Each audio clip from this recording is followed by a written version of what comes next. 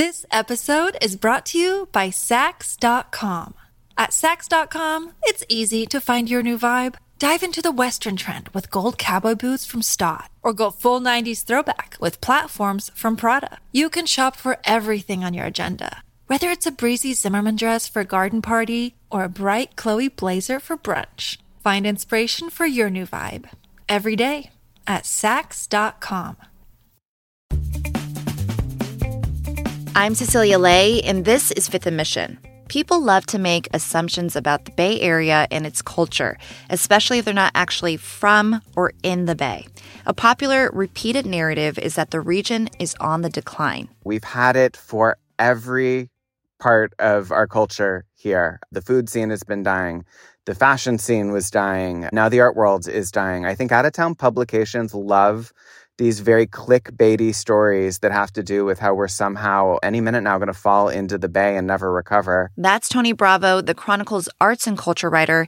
He's got a bone to pick with the New York Times. In August, the outlet published a story with the headline, San Francisco's art market struggles in the shadow of Los Angeles. In a rebuttal piece, Tony spoke to over 50 Bay Area artists, curators, gallerists, and other art professionals. They wanted to debunk the New York Times' suggestion that San Francisco is losing its status as a global arts destination. One of the artists Tony spoke to was San Francisco media artist Lynn Hirschman Leeson, who was just recognized by the Venice Biennale. The writers was from LA. So I think he had an initial bias in that way. And second, he was looking towards the past rather than to the future. I don't think people think that way anymore. That it's LA against San Francisco. We're not competing with LA. We're a part of the world. Today on Fifth & Mission, Tony Bravo joins me to explain why the future of the Bay Area's art scene is looking bright. He'll also share what the New York Times piece did not get right. Later, I'll be joined by Ali Gass, the founding director of the new Institute of Contemporary Art San Francisco, or ICASF, which just opened a couple of weeks ago. The Dogpatch Museum is an innovative space that's free to the public and is invested in addressing equity issues in the local arts community. Ali was interviewed for that New York Times piece. She'll share the context that she thinks was missing in the story and what makes San Francisco not only a unique arts destination, but also a desirable one. First, here's my conversation with Chronicle arts and culture writer Tony Bravo. Tony, as someone who knows the city's art and culture scene so well, what was your reaction to that New York Times article? Well, after a lifetime of living here and after several years covering the arts and culture scene and two really intensely covering the visual arts scene here, my initial response was, girl, please. Unfortunately for the writers of this New York Times story, the art scene dying narrative just didn't bear out. They chose to write this story shortly ahead of a very exciting fall in San Francisco. We have seen a new museum open, the Institute of Contemporary Art San Francisco. We've seen a number of significant shows open up at major institutions that are already in existence. We are in a really exciting moment of change and momentum. Museum directors at a number of the major arts organizations have assumed new roles in the last few years. So I want to talk about some of the people you spoke to. You are the Chronicle's arts and culture writer. You clearly wanted to write a story in response. How did you go about doing that, and who did you talk to? Well, I have to tell you, it's funny. About a month and a half before the story published, a number of people reached out to me and said, we have a feeling that the story that a couple of writers from the New York Times are working on about the art scene here may have a bit of an agenda to it. A few people described questions they felt were a bit leading and that wanted to focus on what wasn't working here. So even before the story was online, I had a number of people that said, when that publishes, I am ready for the rebuttal. Within the first 3 days of the story being online, I spoke to more than 40 people. I think overall, I spoke to between 55 and 65 people. A lot of people wanted to share their feelings with me about this because they felt that the story really had an axe to grind and that it just wasn't accurate. Speaking of accuracy, the New York Times story pointed to the closures of 2 top-drawer galleries as indication that the region was losing its mojo as an arts destination, the Gagosian Gallery in Soma and Pace in Palo Alto. Why is that an inaccurate perspective? What I thought was most fascinating talking to artists, curators, gallerists, other arts professionals is that this isn't just a place that is about dollars and cents. There are galleries that do incredible business here, but it's really an ecosystem in San Francisco. So many people use the words community or ecosystem to describe the arts here. For the artists to survive, there need to be galleries. For the galleries to survive, there need to be institutions that will buy the work from those galleries that then supports those artists. There need to be collectors. There need to be philanthropists. There need to be everyday museum and gallery goers. There need to be people that are purchasing art at a very high level. There need to be people purchasing art at the community level. Our art scene is also not just one thing. It's not just blue chip galleries. It's not just enormous institutions. We have a lot of diversity from smaller galleries that really do focus on not just the neighborhoods, but like the very blocks that they're on, to international collecting institutions and international institutions like the new ICASF, which is not a collecting institution, but whose mission is to present both local and internationally. I think that Chris Bedford, the new director of the San Francisco Museum of Modern Art, said in my story that we could look to the community while still having a global reach. And I feel that that's a pretty good assessment for the philosophy here. And you also had examples in your story of the ways that the San Francisco art scene is thriving, some new openings, some new expansions. Tell me about some of those that you would want listeners to be aware of. Well, it was just an interesting time for them to say that the art scene was dying because a lot was either going on or about to happen. So in the weeks since that story published in August, we have seen the 5-year anniversary exhibition at the McAvoy Foundation for the Arts, which featured commissions by 4 local artists, Sadie Barnett, Angela Hennessy, Claire Rojas, and Zio Ziegler. The Fine Arts Museums of San Francisco had their major fundraising event of the fall, the On the Edge Gala. And while there, the museum director and CEO, Tom Campbell, announced that we would be having the 2nd edition of the DeYoung Open Triennial, which is a jury-paneled exhibition that features artists from the 9 Bay Area counties. We've also seen just a total reevaluation, I think, in recent years of how museums run, of what museums' missions are, who they represent. That's across the arts, but the Bay Area certainly has had a big role in that. Sometimes it's been reactive, like it was in the case of SF MoMA, needing to respond to some crises internally among their staffing about representation, about priorities, about how staff was treated.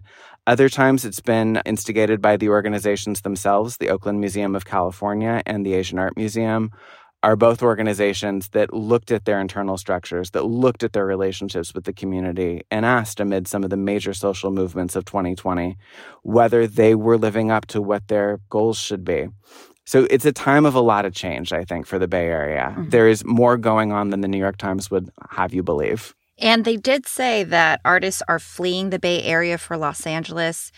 How did the people you spoke to respond to that point? People are fleeing everywhere at the moment. Every city has some kind of a crisis with housing or prices of housing. This is not unique to San Francisco.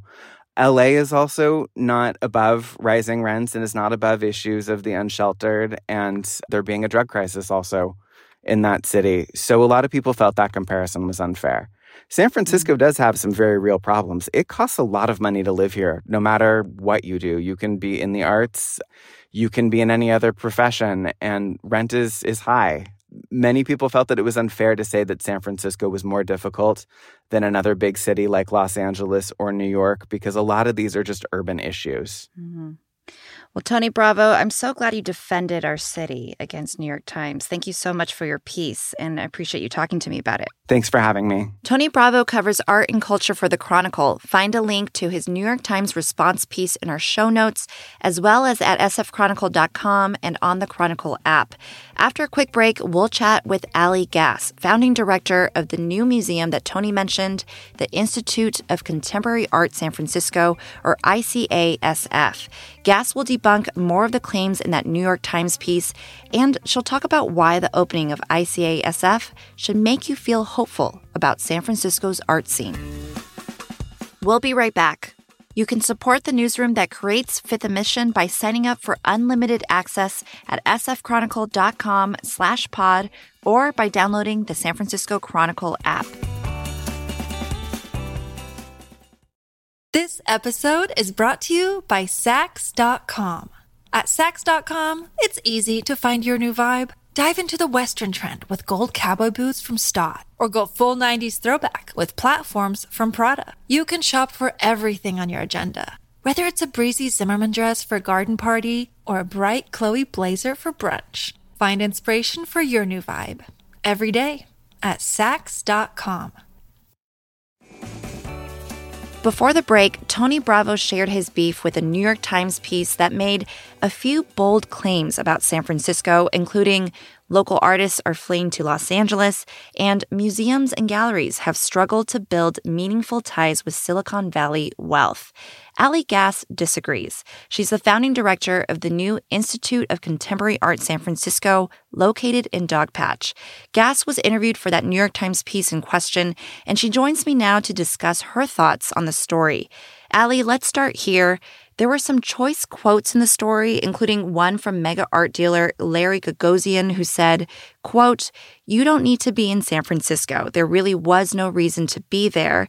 It never felt like it had energy." What was your reaction to the story? What a silly, silly quote from Larry Gagosian. I think it doesn't really matter what Larry has to say about San Francisco. My reaction to that was that it was an unnecessary story and a pretty divisive story, and what a bummer. I think it's great that we're continuing to talk about it only because it gives us a chance to talk about how many fantastic and important things are really happening in the Bay Area arts community and how unique and special this community really is for reasons that the New York Times really didn't touch on at all. Mm-hmm. Obviously, there are challenges to the Bay Area arts community, as there are for any.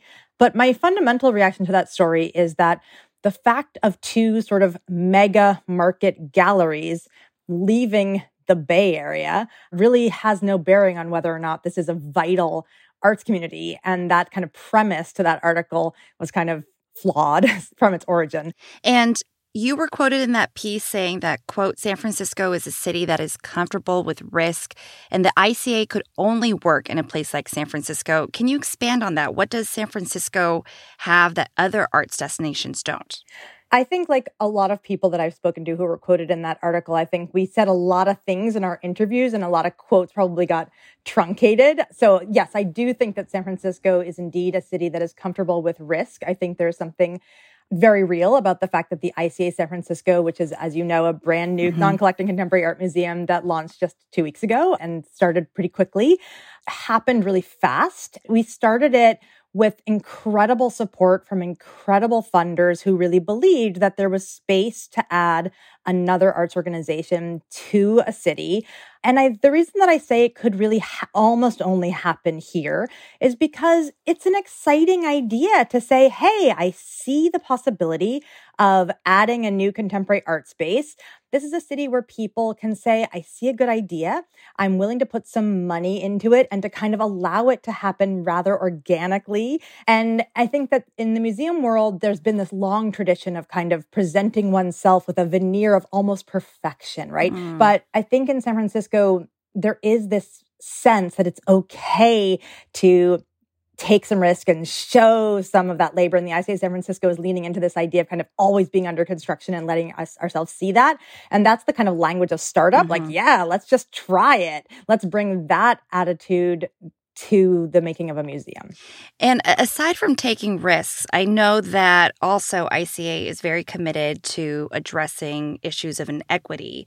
And that is something that San Francisco really knows very well. And I'm guessing that the city feels like a safe space to really explore what that could look like and what solutions could look like too, right?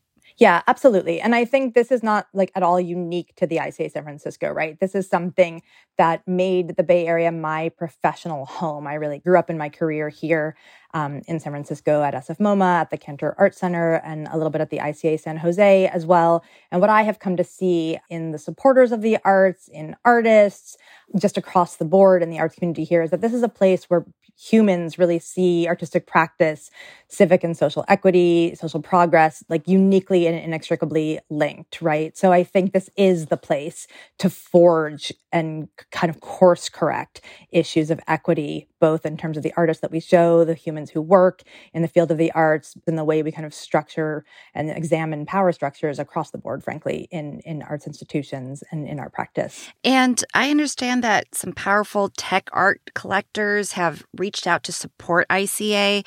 And that New York Times piece seemed to sort of underscore that the Bay Area has failed to capitalize on its proximity to Silicon Valley wealth and innovation.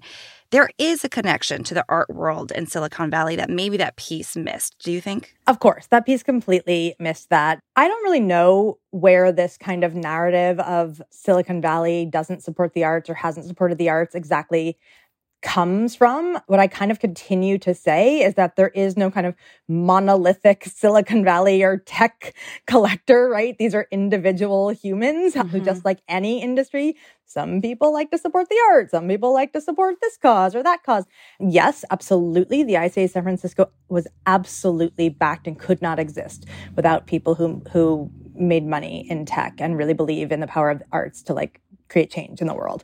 That's the truth. And so, yeah, if you need to point to the ICA San Francisco as a fact that like Silicon Valley is supporting the arts, there's your proof. 100%. That's true. Yes.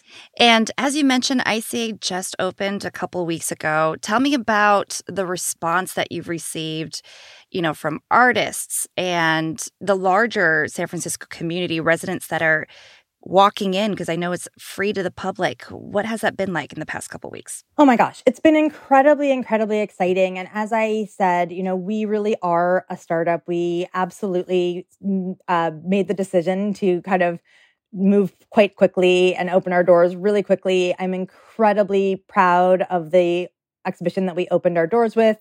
It's called This Burning World by the artist Jeffrey Gibson, who lives and works in upstate New York. It's a major, major ambitious project about land acknowledgement and our relationship to the earth. So he sort of opened a crevice in our floor, exposing the earth beneath the ICA, and made a monumental video work. Yes, it's been really, really exciting to have so many people from artist community, the public sort of across the entire city, and people from outside of the city coming to the ICA. We are just beginning to understand how to reach out and connect with people. We are free to the public. That is a huge commitment that we have made to stay free.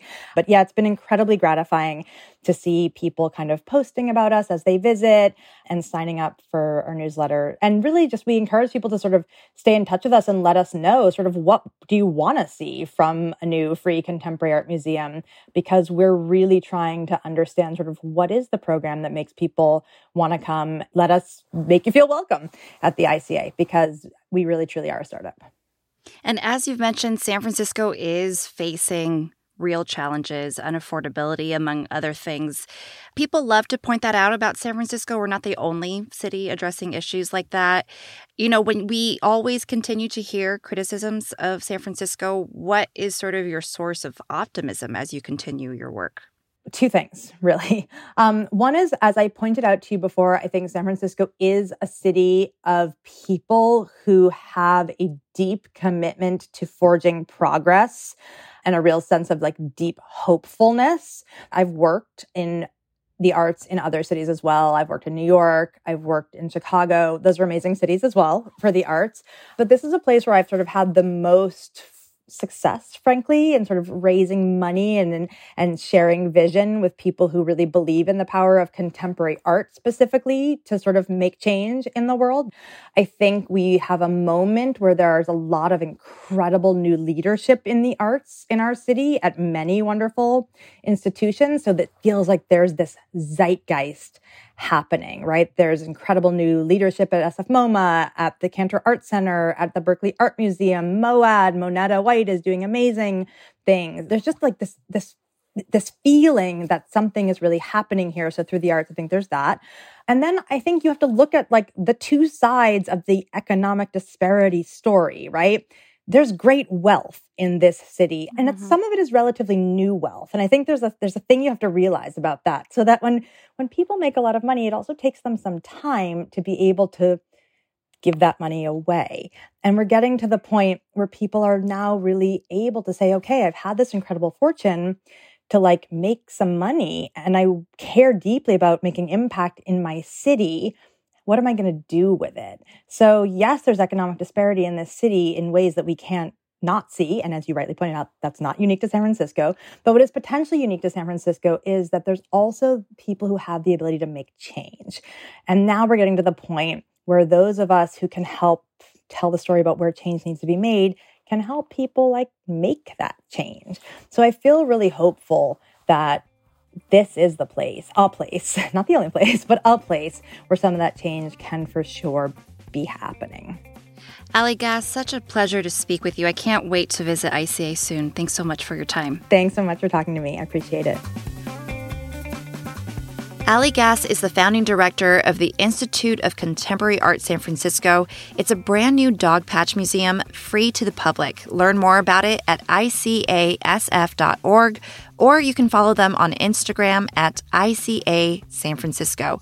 Thank you again to Tony Bravo and Ali Gass for being my guests, as well as media artist Lynn Hirschman-Leeson for speaking with us. Special thanks to Sarah Feldberg and King Kaufman for the production help and edits, and to you for listening.